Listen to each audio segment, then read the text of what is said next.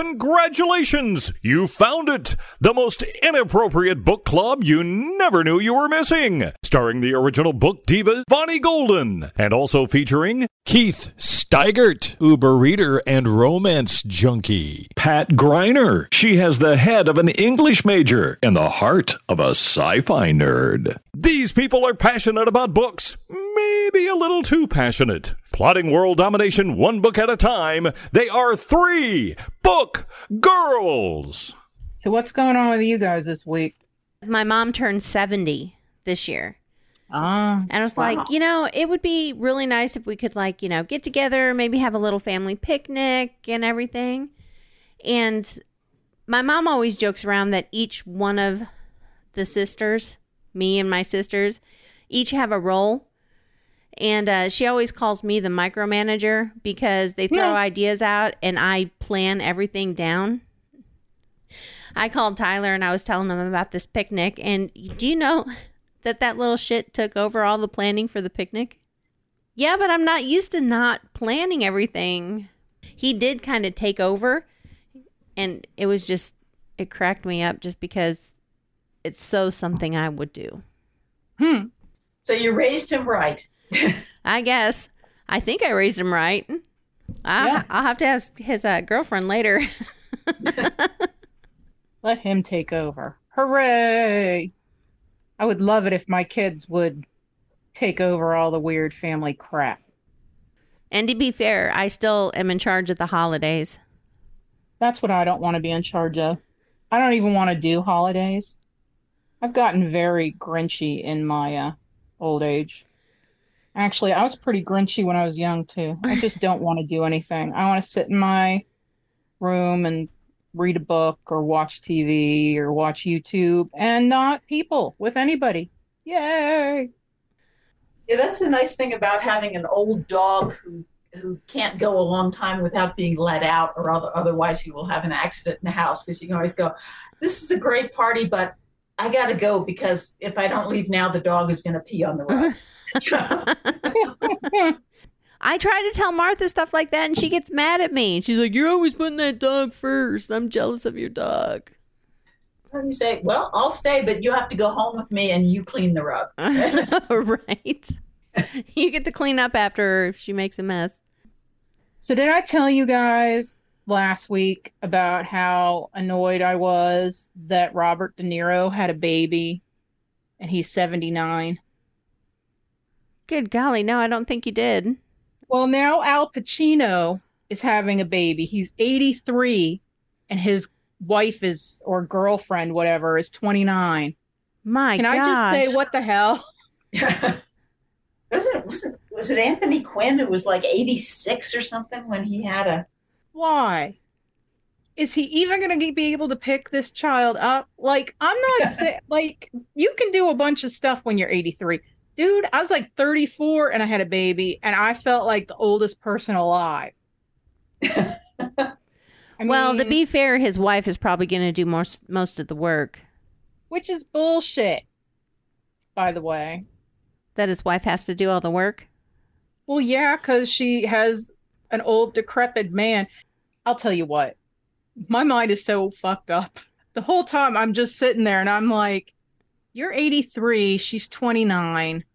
Like, is that even enjoyable? Does he just lie there and she does whatever she needs to do? Like, I don't even know how that works.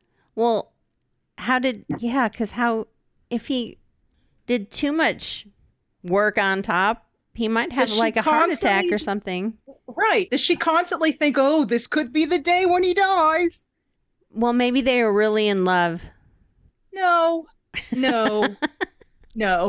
Yeah, I don't know. I always think that when you see this, like, especially celebrity couples where they're like 40 or 50 years apart, and you go, really? Is the attraction there real, or is it? It's more than 50 years apart. That's crazy. 54 years. She's like the age of like a great grandson or great granddaughter, not even granddaughter. So now I have Nick Cannon, Robert De Niro, and Al Pacino that are pissing me off, man-wise and baby-wise. Like, what is happening? You're 29 years old. You are in the prime of your life. Seriously, Al Pacino and his 83-year-old butt is like what you decide to do? Like, really? You know, when I hear stories like that, have you ever watched Big Daddy? It's a really, really old Is movie. it the one with Adam Sandler? It has Adam Sandler. Yeah, I love that movie.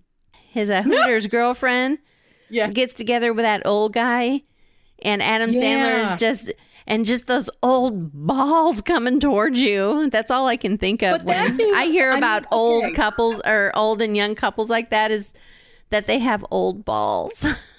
Honestly, I want to say 25 years is probably like, I'm okay with an age gap. I really am. But 25 years is probably my upper limit. Like 54 years? No. That's insane. That's like Anna Nicole Smith garbage right there. Yeah. I mean, I've known people who have been in love with people who were older. In 5 years, he's going to be dead and I'm going to be rich. You know what? I hope he lives to be 109. Yeah. So mean. Scientology is weird. They have all sorts of rules that I don't understand. Who's the guy in charge of that made it up? He probably said it was okay. L. Ron Hubbard. Yeah, him. Is he alive still? Let me look him up real quick. I wonder if he's having I want to say I don't think so, but... He probably has a 18-year-old wife. I was just going to say, he probably has a lot of young chicks, and he's probably allowed to have like 5 at a time.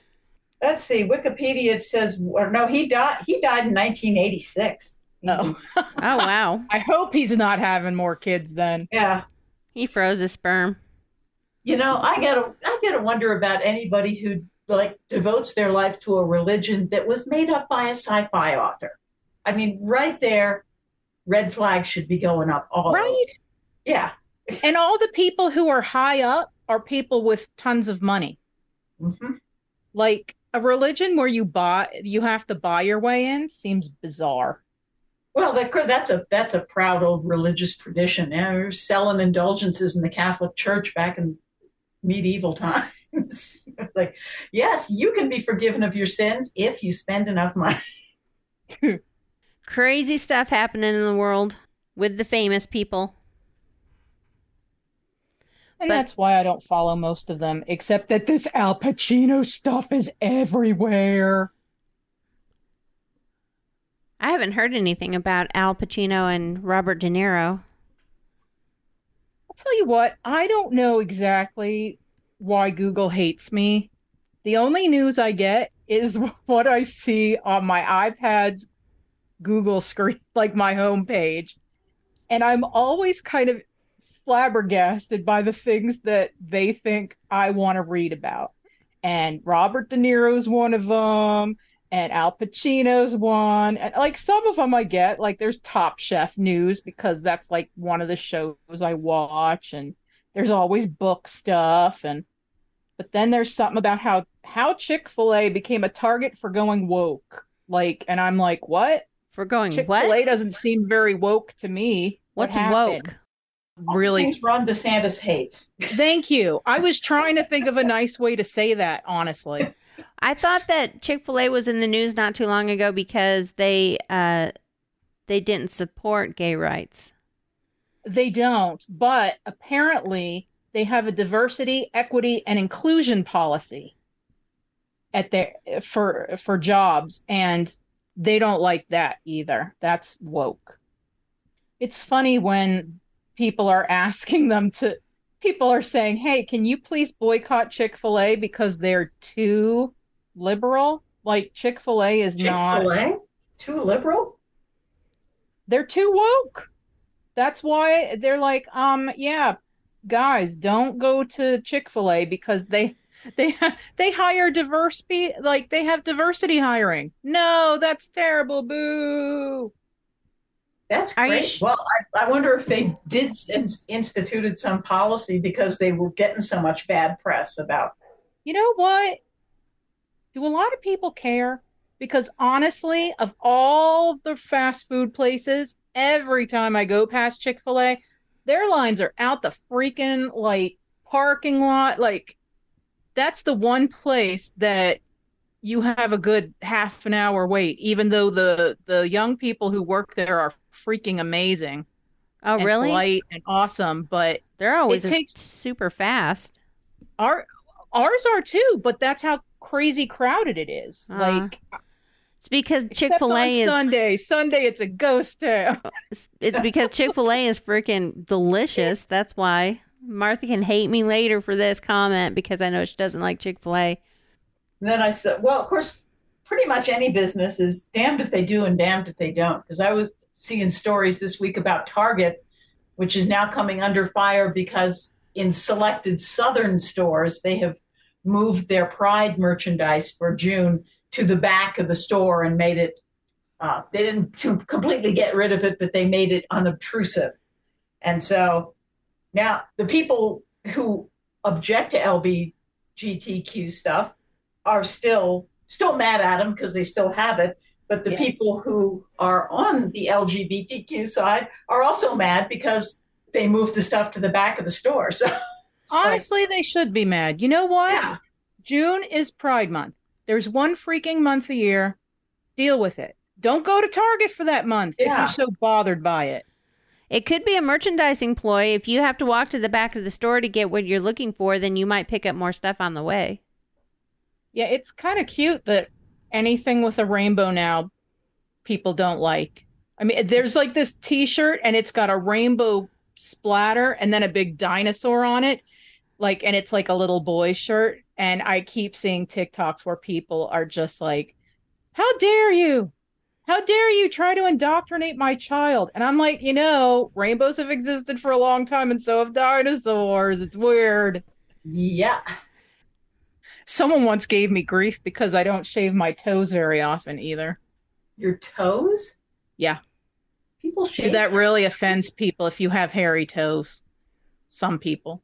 Seriously? I've never even thought about shaving toes. I have to shave my toes sometimes, especially my big toes. I have hobbit feet. They get hairy. Well, my toes have probably been offending people for years. Plus, in the summer, I paint the 10 toes with 10 different colors of nail polish. So people probably think it's a pride statement and are upset about my feet. You might be on TikTok somewhere. We'll have to look. Yeah. I think it's amazing that you're able to paint your toenails, Pat. I think that's a skill. I'm glad I have these little foam rubber things that slide in between your toes and hold them apart while your nail polish dries. I have seen those. I want some of those. I can't ever find them. I forget where I found them, but it was like, this was the best invention ever because before I found those, I used to put pencils between my toes to hold them apart while the nail polish dried. Oh, that's a good idea. Well, there would inevitably be something that I decided, I need to get up and do that before the polish is dried. And so I would have to walk around on my heels with my toes lifted up so that the pencils didn't get out. And it was both not exactly painful, but uncomfortable and annoying and probably pretty stupid looking too. That's funny. I'm lucky if I can move my bathroom rug with my toes. Is anyone I'm pretty else? good at doing stuff with my toes. Are you? Yeah, when I was like 18, I had abdominal surgery and then I couldn't bend over for a long time. And I got very good at doing shit with my toes. I don't know why you would want to do things with your toes if you had hands. Because hands are ultimately better at grabbing things. They are. It's like they were designed for it. Yeah.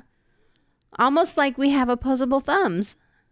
It's too bad the people at home can't see the weird hand gestures I'm making to show the grabby thing. Yeah, if you could see the puppetry that Keathe is doing right now, you'd appreciate that. Yeah, I'm a psycho. I talk with my hands. That's why you need to learn to pick things up with your toes, because then your hands are free to talk with. So are we ready to start with some books? Yes. Well, I've kind of been trying to branch out a little bit in my historical fiction venue. Why? And read about other countries. other than Germany and Russia, where I tend to stay a lot. Is it still a war book, though? Yes, of Okay, course. cool. It's still a war book. I didn't want you veering too far out of left field. This week I read In the Shadow of the Banyan by Vadi Ratner. That's Vaddeyratner. And this is a debut novel Ooh. about Cambodia. Some of these words I cannot pronounce, but it's set in Cambodia and it follows the 7-year-old Rami and her family during the Civil War, which happened about the same time as the Vietnam War. In fact, Vietnam and the Americans kind of got involved with the Civil War, and I read that just online when I was trying to read more about the war, because I don't know very much about Cambodia or the Civil War that happened. But Rami is 7 years old. She's had polio, so she has a brace on her leg. And she's also well-to-do. Her family is considered royalty. Her grandma is considered a queen. So they're higher class. And when the Civil War happens, they're forced out of their house, and because they're clearing the city because they say that the Americans are going to bomb the city. The rebels, they call themselves like the industry or something like that. I can't remember exactly what they call themselves, but they're forced out of their house and they're taken to a school that used to be occupied and ran by Buddhists. And you kind of find out that the Buddhists have all been killed. And so they're taken into one of the classrooms, and that's where they're supposed to live. And it is the grandma, the dad, the mom, Rami, and her sister. And I can't remember how old her sister is, but she's young, like 3 or 4, not very old at all. And her father is also a well-known poet, along with being part of the royal family. And he kind of tries to distract Rami from the fact that they've been forced out of their house and everything else by like trying to tell her stories and everything else. They stay in the Buddhist school for a while, and then the rebels kind of find out that her dad is royalty.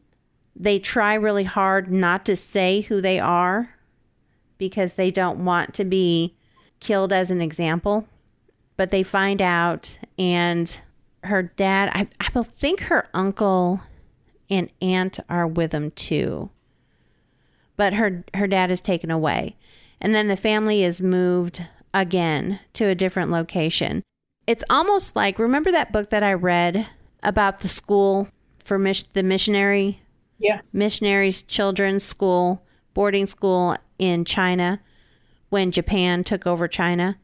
Mm-hmm. And kind of like each location that they went to was a little worse than the last one. Well, this is kind of the same thing. Very early on, one of the people from one of the rebels take away Rami's leg brace because they say that it could be used as a weapon.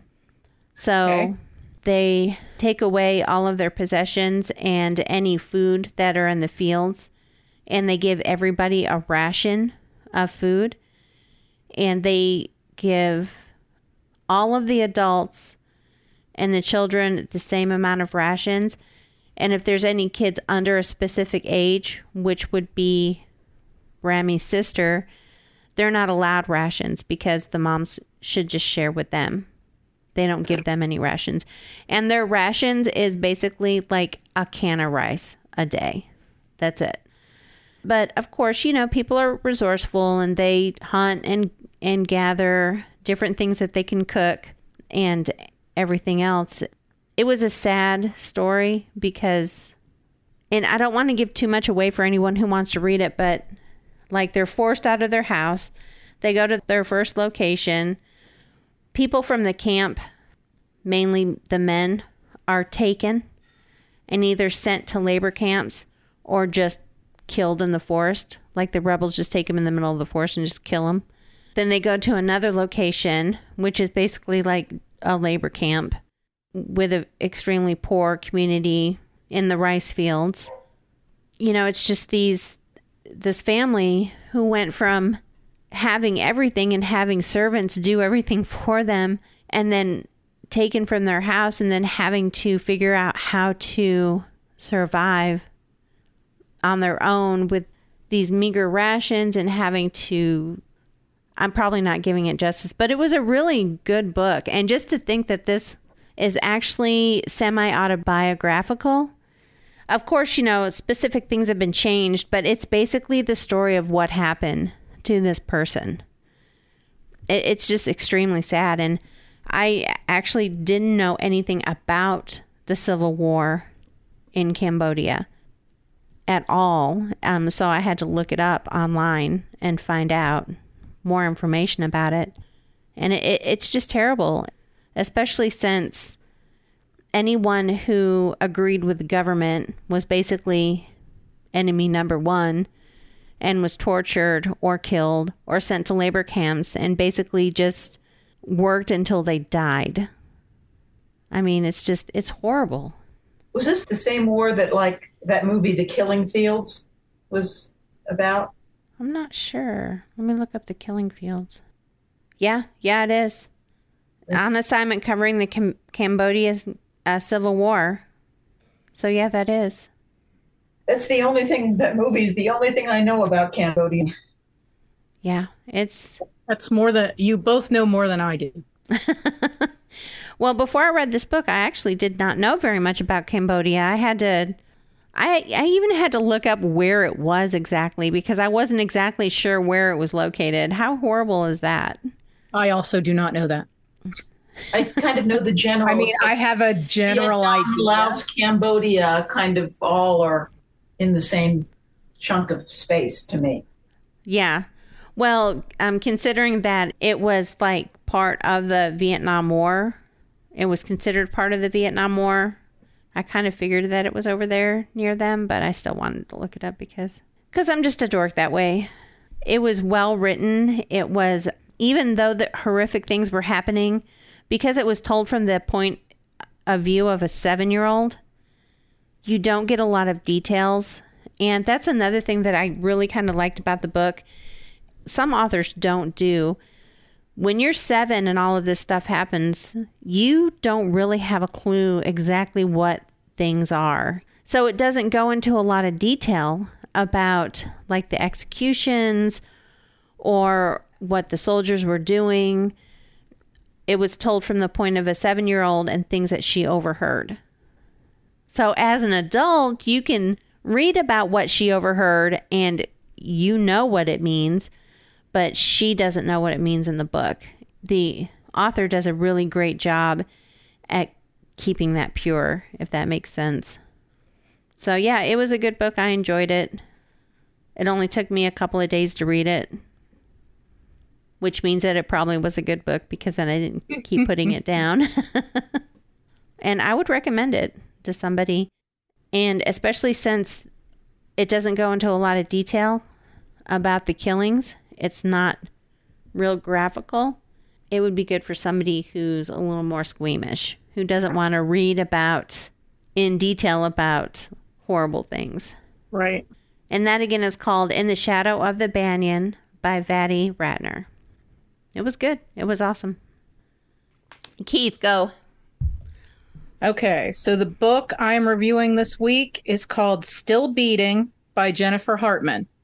So before I start talking about what this book is about, let me say that anyone who wants to read this book, the author is really, really good about, at the very beginning, like before you even get into the book, she's got like a foreword and she says, here are the things in this book. If this is going to make you uncomfortable, please step away, because this book is a dark romance and there is some really messed up stuff that happens in the first quarter of the book. Okay, so this book is about a woman named Cora, and she is celebrating her sister's birthday at a bar. And they have like a bunch of friends there. And her sister is engaged to this guy named Dean. And he and her sister have been together for 15 years, like high school sweethearts, the whole thing. And they're finally going to get married in December. And Cora hates him. they pick at each other all the time. They're constantly like making digs at each other, and they do really nasty pranks to each other. The one I remember is she was going to a really important job interview, and he wrapped her entire car in plastic wrap, like many layers of plastic wrap. So she was almost late to her job interview, and it was almost a big disaster. So the two of them are not great friends. And Cora is at this bar, and they offer her a ride home, and she doesn't take it because she doesn't want to be in the car with this guy. So she's talking to a guy, and she realizes she's alone. And so she goes to leave and realizes somebody's stolen her wallet. So she can't call an Uber to get home. And she tries all these people in her contacts that don't answer. And it's like 2 a.m, by the way.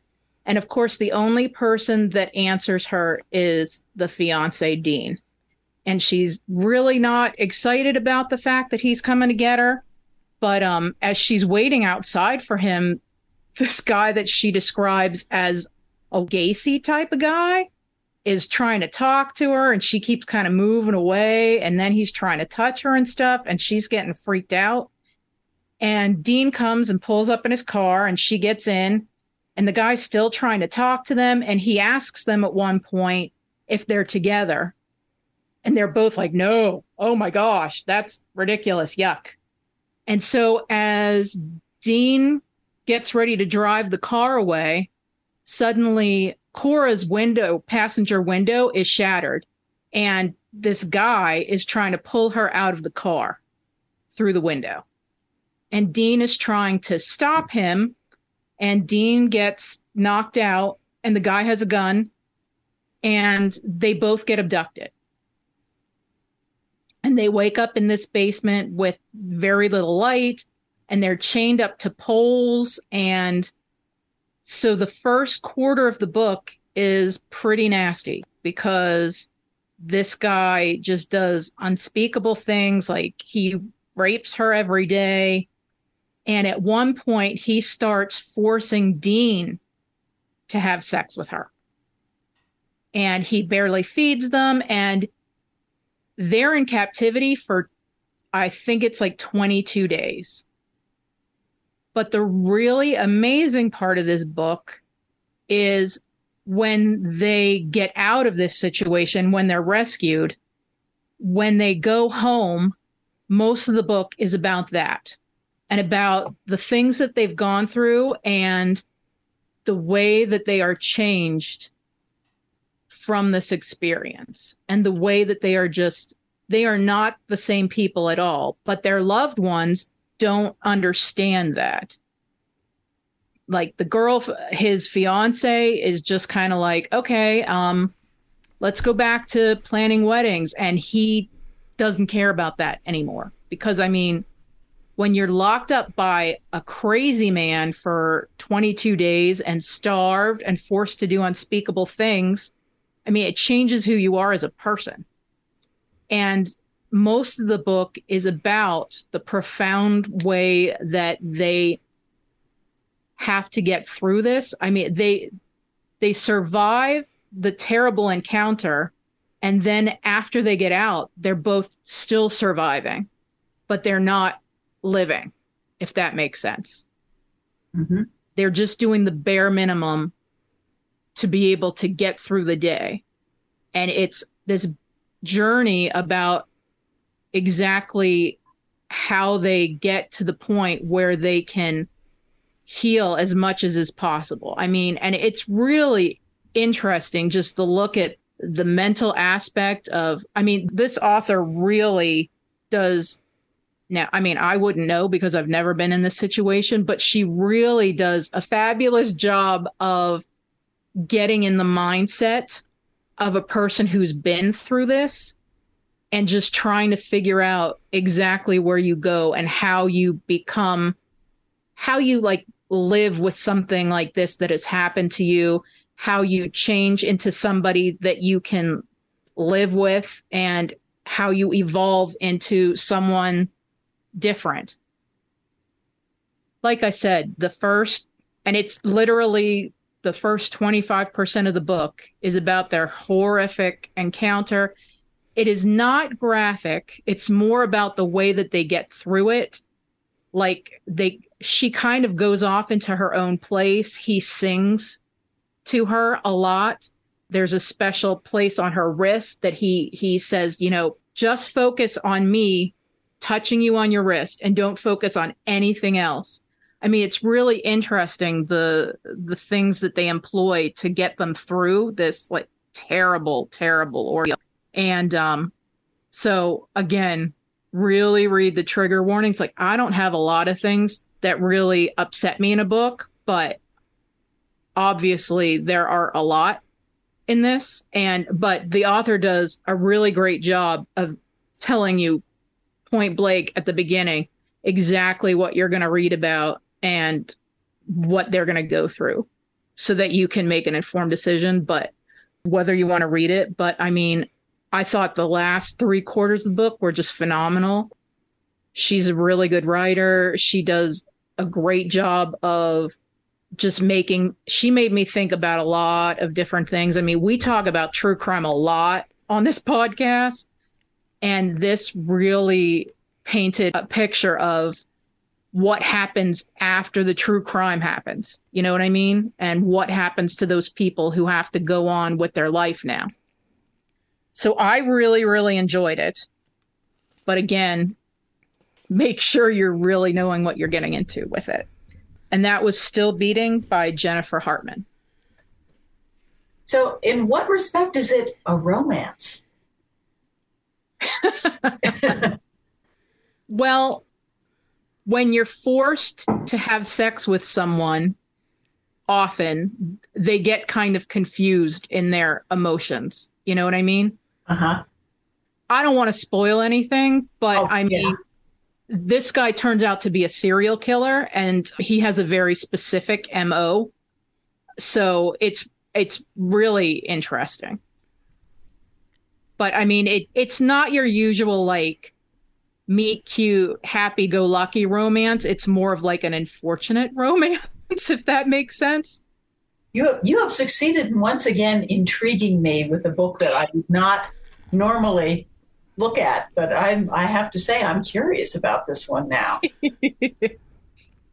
And her job is complete. I can't just read funny romance all the time. You got to change it up some. Yeah, I got to read something messed up every once in a while. When you read the messed up stuff, the funny stuff is funnier. What's that? Said when you read the messed up stuff, the funny stuff is funnier. Yes. I did have to read a couple of really funny things to bleach my brain afterward. So what do you have for us, Pat?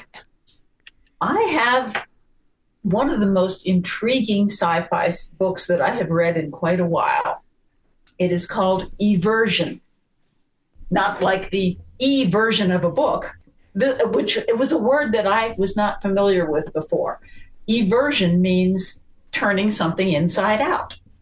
Oh, I didn't know that either. I did not know that word even existed. So the book is called Eversion. It is by Alastair Reynolds.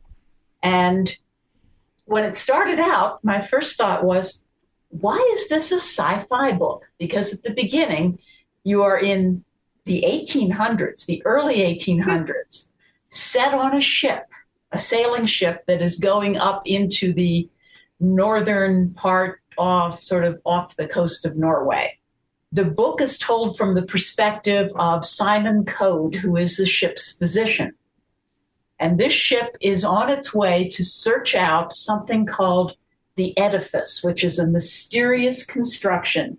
There is a Russian guy on board who has knowledge of the existence of the edifice, and he's promised them that there is something that will be tremendously valuable, that will be worth all the misery they're going through to try and find it.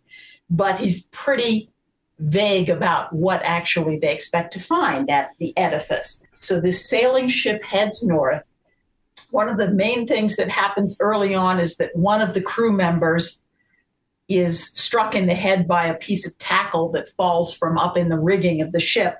And the doctor has to save him by performing trepanning. For old school medical devotees, that was when they used to bore a hole in your skull.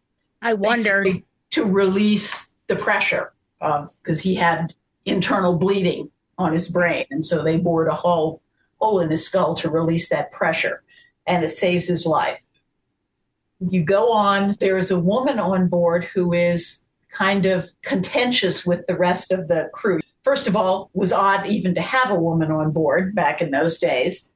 And she is some kind of a specialist, an etymologist, a language specialist. And she's like picking at stuff the doctor says about, well, why are you choosing this word instead of that word? What's wrong? Why didn't you choose this other way of expressing that? So that's kind of a weird thing. And you wonder, why is she here? And then they have to pass through a narrow fissure in the rocks. And inside, they think they will find this edifice. And as they're passing through this fissure in the rocks, they see the wreckage of another ship. And this other ship they recognize as being the one that the Russian claims to have gotten his information from. And everyone on board goes, wait a minute, you told us you got charts and maps from the people on the Europa. You didn't tell us the Europa was wrecked and that apparently everyone died in the attempt to find the edifice. So then the crew is a little freaked out. They're being buffeted around by storms and tides. They think they see something that might be the edifice. And about that point, the mast cracks in half. It falls down, hits the doctor in the head, and he's dead. And suddenly, you're in a time period about 50 years later on another ship with the same name and the same crew, essentially. The crew has the same name as everyone on the first ship. Only this time they're off the coast of Patagonia. They're in a steam-powered vessel, so you're 50, 60 years later, and they're again trying to find the edifice. And this pattern repeats several times through the book. Each time they're a little bit later. They're on an airship at one point, a dirigible, going in through a hole in Antarctica and exploring on the inside of the Earth, which was a belief that people had for a while, that somewhere in Antarctica was an opening that would let you go inside, kind of like Journey to the Center of the Earth and explore. And then they're on a spaceship. But the ships are always named the same thing. The crew is always named the same thing. The same crew member always receives a head injury that the doctor successfully treats. And there's always this woman who doesn't seem to be a regular part of the crew. And as I said, at first I'm going, what's the sci-fi connection here? I don't want to give too much away, but when the sci-fi connection is revealed, it is one of the most intriguing twists I have read in a long time.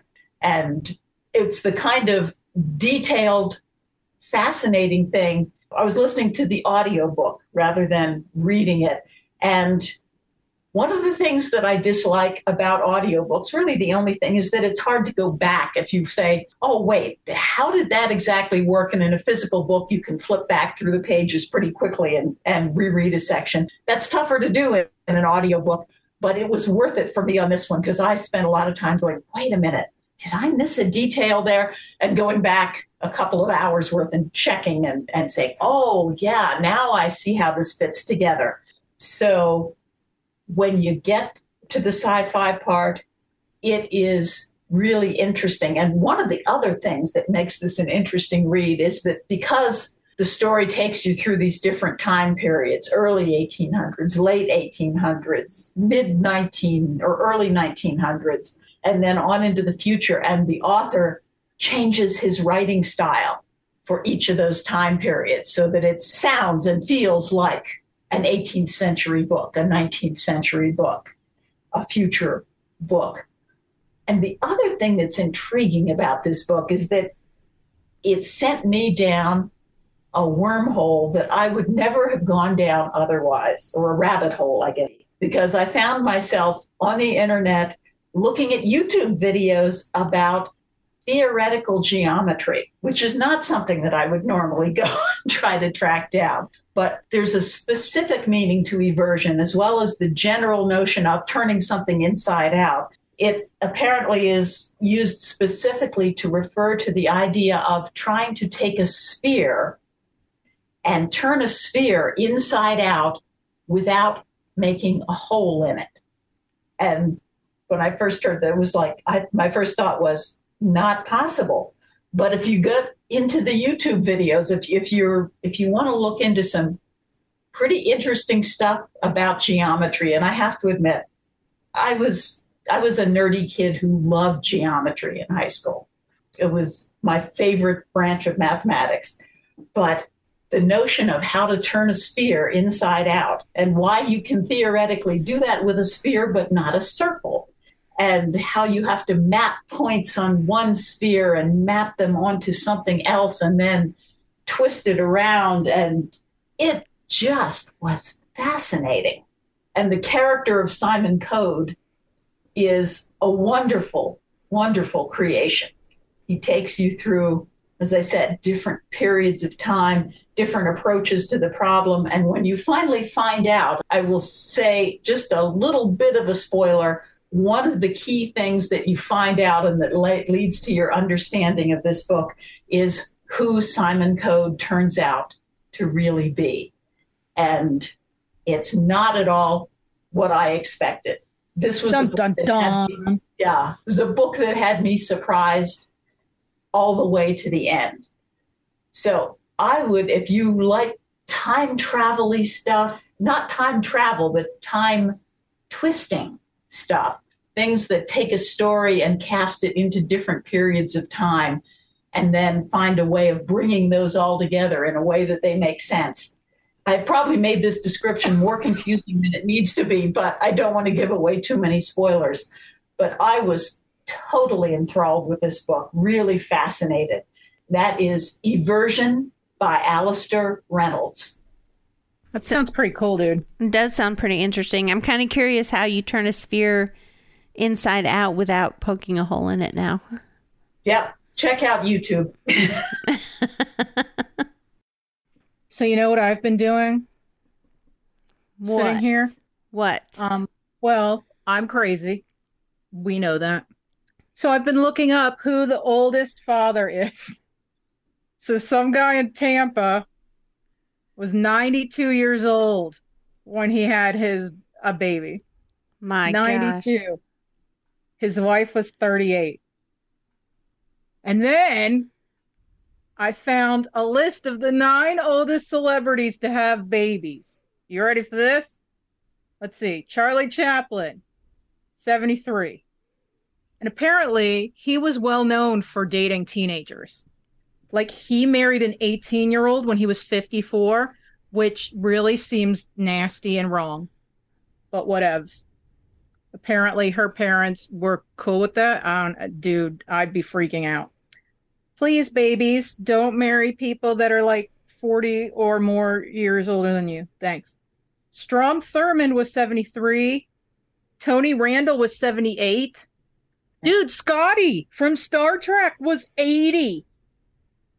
Yeah, And but you What? lose time every time that you go light speed. So he was 80 technically, but because he'd been in light speed for so long, he was really only like 40. Dude, I love him, but he was 54 and he married an 18-year-old. Ew, ew, ew, ew, ew. Come on, people. And Anthony Quinn, which is, Pat said, 81. Saul Bellow, 84. Edwin Edwards at 85. I guess he was a governor of Louisiana. He's 85. She was 34. Whew. And Ernest Lehman at 86. What's up with people? But are all the old guys rich dudes? Oh, well, yeah. Well, no, not this Tampa guy. I don't know what his deal is. Well, So meth makes you do some weird things. Sperm have the same, because like they say, when a woman is past 40 or so, like your chances of having a Down syndrome child or something along that line go way up because your eggs are like past their use by date or whatever. So you're saying they had to pick these young women? Well, I'm wondering if the same thing is true with sperm. I mean, are they You know what? No, that's the awful thing. No, nothing, because that's constantly like, there is no. When men produce sperm new all the time, like their body produces sperm, females are born with all of the eggs that they're ever going to have in their life. When nature's cruel joke. Yep. But I mean, honestly, if you were like in your 80s and you wanted to have a baby and you wanted to be married to someone like kind of close to your age, you could do a surrogate thing. I'm truly flabbergasted. At some point, like you're in your 80s, what do you even need with a young wife?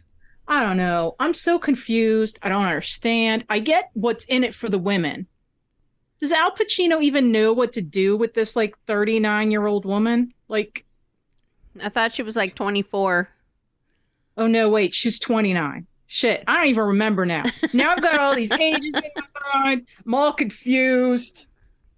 That's crazy. Well, it's like, heaven knows I love me some Patrick Stewart, but he's another one. He's married to a woman who's like 40 some years younger than him. Come on. My gosh. And now I'm upset.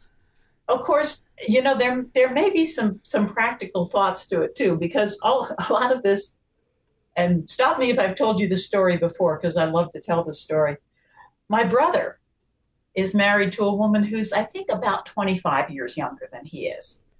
When he was in his mid 50s, she got pregnant with twins. And I said to him, "Are you out of your mind?"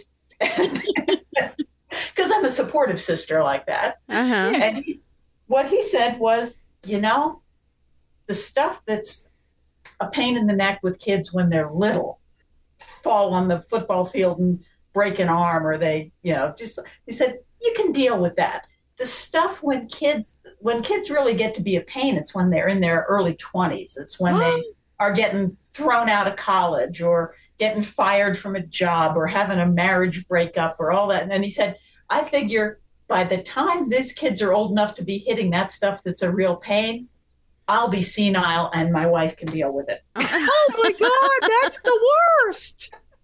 I didn't even think about that.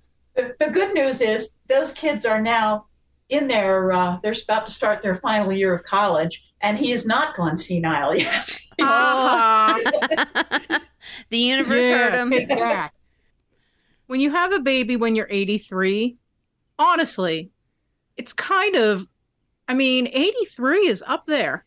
Yeah. Does he have if he lives really long, what's the most he has? Like another 10 years if he's super lucky?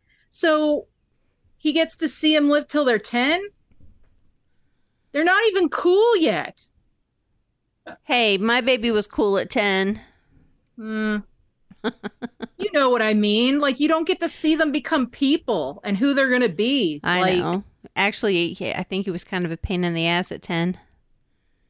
I have always said, and I will always say, 12 is the worst. Yeah. 12 is just pure and utter death. 12 and 13 was pretty rough. Yeah, just no. It's not the teenage years. It's those pre-teen years. Uh-huh. Oh. I've made myself sad thinking about these old dudes. Pacino might not have to worry about those pre-teen years.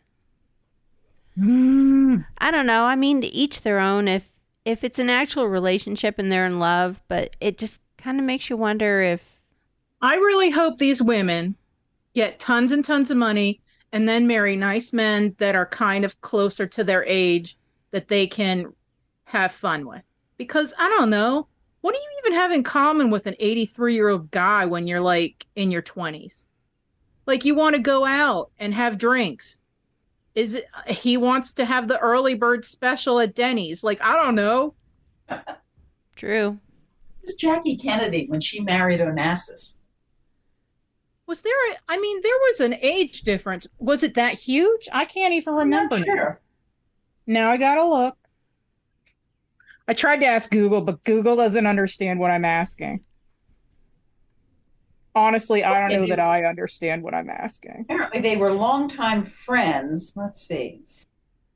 23 years difference. 23 years. 23 years. See, 23 So that's not so good. That's less than my brother and his wife. Yeah, 23 is okay. But yeah, this 54 nonsense bullshit, no. I feel like if you're going to marry somebody and there's that much of an age difference, you should have to go to like some kind of counseling to make sure you guys are doing it for the right reasons. And when he married her, he gave her a 40-carat diamond ring. 40 carat? Whoa. 40 carats, which she kept in a bank vault. What is the point of having it if you have to keep it in a damn bank vault? Right? How could you even raise your hand with that on you? What the hell? Do you have dude, I want to see what 40 carats of diamonds look like now. How much does that weigh? I was just looking that up. It's like having a poodle on your hand. It's huge. Oh my God. I don't think I'd want a diamond that big. Oh, it's like practically the size of the box you put the ring in. Uh-huh. That's huge. Yeah. So that dude had some money. Does anybody see how much it cost? That's some serious dough. And I'm sorry, but it's that big square cut. It's not even. Yeah. I don't like the square cut diamonds. Yeah. I mean, I don't mind them, but this one looks like it looks like a joke. It's really bizarre. So there you go. Anybody who wants to like sweep us off our feet and give us a lot of money, don't do it with a big square diamond. We won't appreciate thanks. it. Right. I want like a sweetheart cut or something. I don't need 11 carats. Just 3.5 is fine for me. The largest diamond ring in the world is a 59.6 carat. Good Lord. Who owns that? I don't know. It's pink. Oh my gosh. Wait, I have a picture of it. It's crazy. It is so big that it goes all the way like up to the knuckle. Dang. It's 59 carat. Oh, the 15 dude, we're on such tangents. We're like looking up the weirdest shit. Grace Kelly had the most expensive diamond engagement ring. It was $38.8 million. And Jackie Kennedy Onassis had the second, and it was $20 million. My gosh, that's insane. Third is Mariah Carey with a $10 million ring. Who'd she marry that had that much money? Not Nick Cannon. Well, maybe he sold a bunch of those kids. What's that? Maybe he sold a bunch of those kids. I think hers were the first ones he had, and then he realized he really liked kids. Didn't Elizabeth Taylor have some enormous diamonds? She has the fifth most expensive. It's $8.8 million. There are a lot of people that have a more expensive ring than Melania Trump. She's the 14th. Somebody needs to step. Trump is not doing a very good job, man. I'm sure he'd argue that with you. I'm sure he would. I have like a half carat, and sometimes like I feel uncomfortable wearing that. I don't even know how you'd go up. Dude, wouldn't you feel like people were constantly trying to like get it off you? Although you'd feel it because all of a sudden your hand would be light and you'd be like, whoa, look, my arthritis is gone. I guess I've never really worried about anyone stealing any of my jewelry. Of course, I've never had that much bling going on. Maybe I need to find me a rich 83-year-old. Off my hand. Need to find a rich 83-year-old to buy me a $10 million engagement ring. So then I can worry about it. Right? Mm-hmm. Sugar daddy. That's what's missing in my life.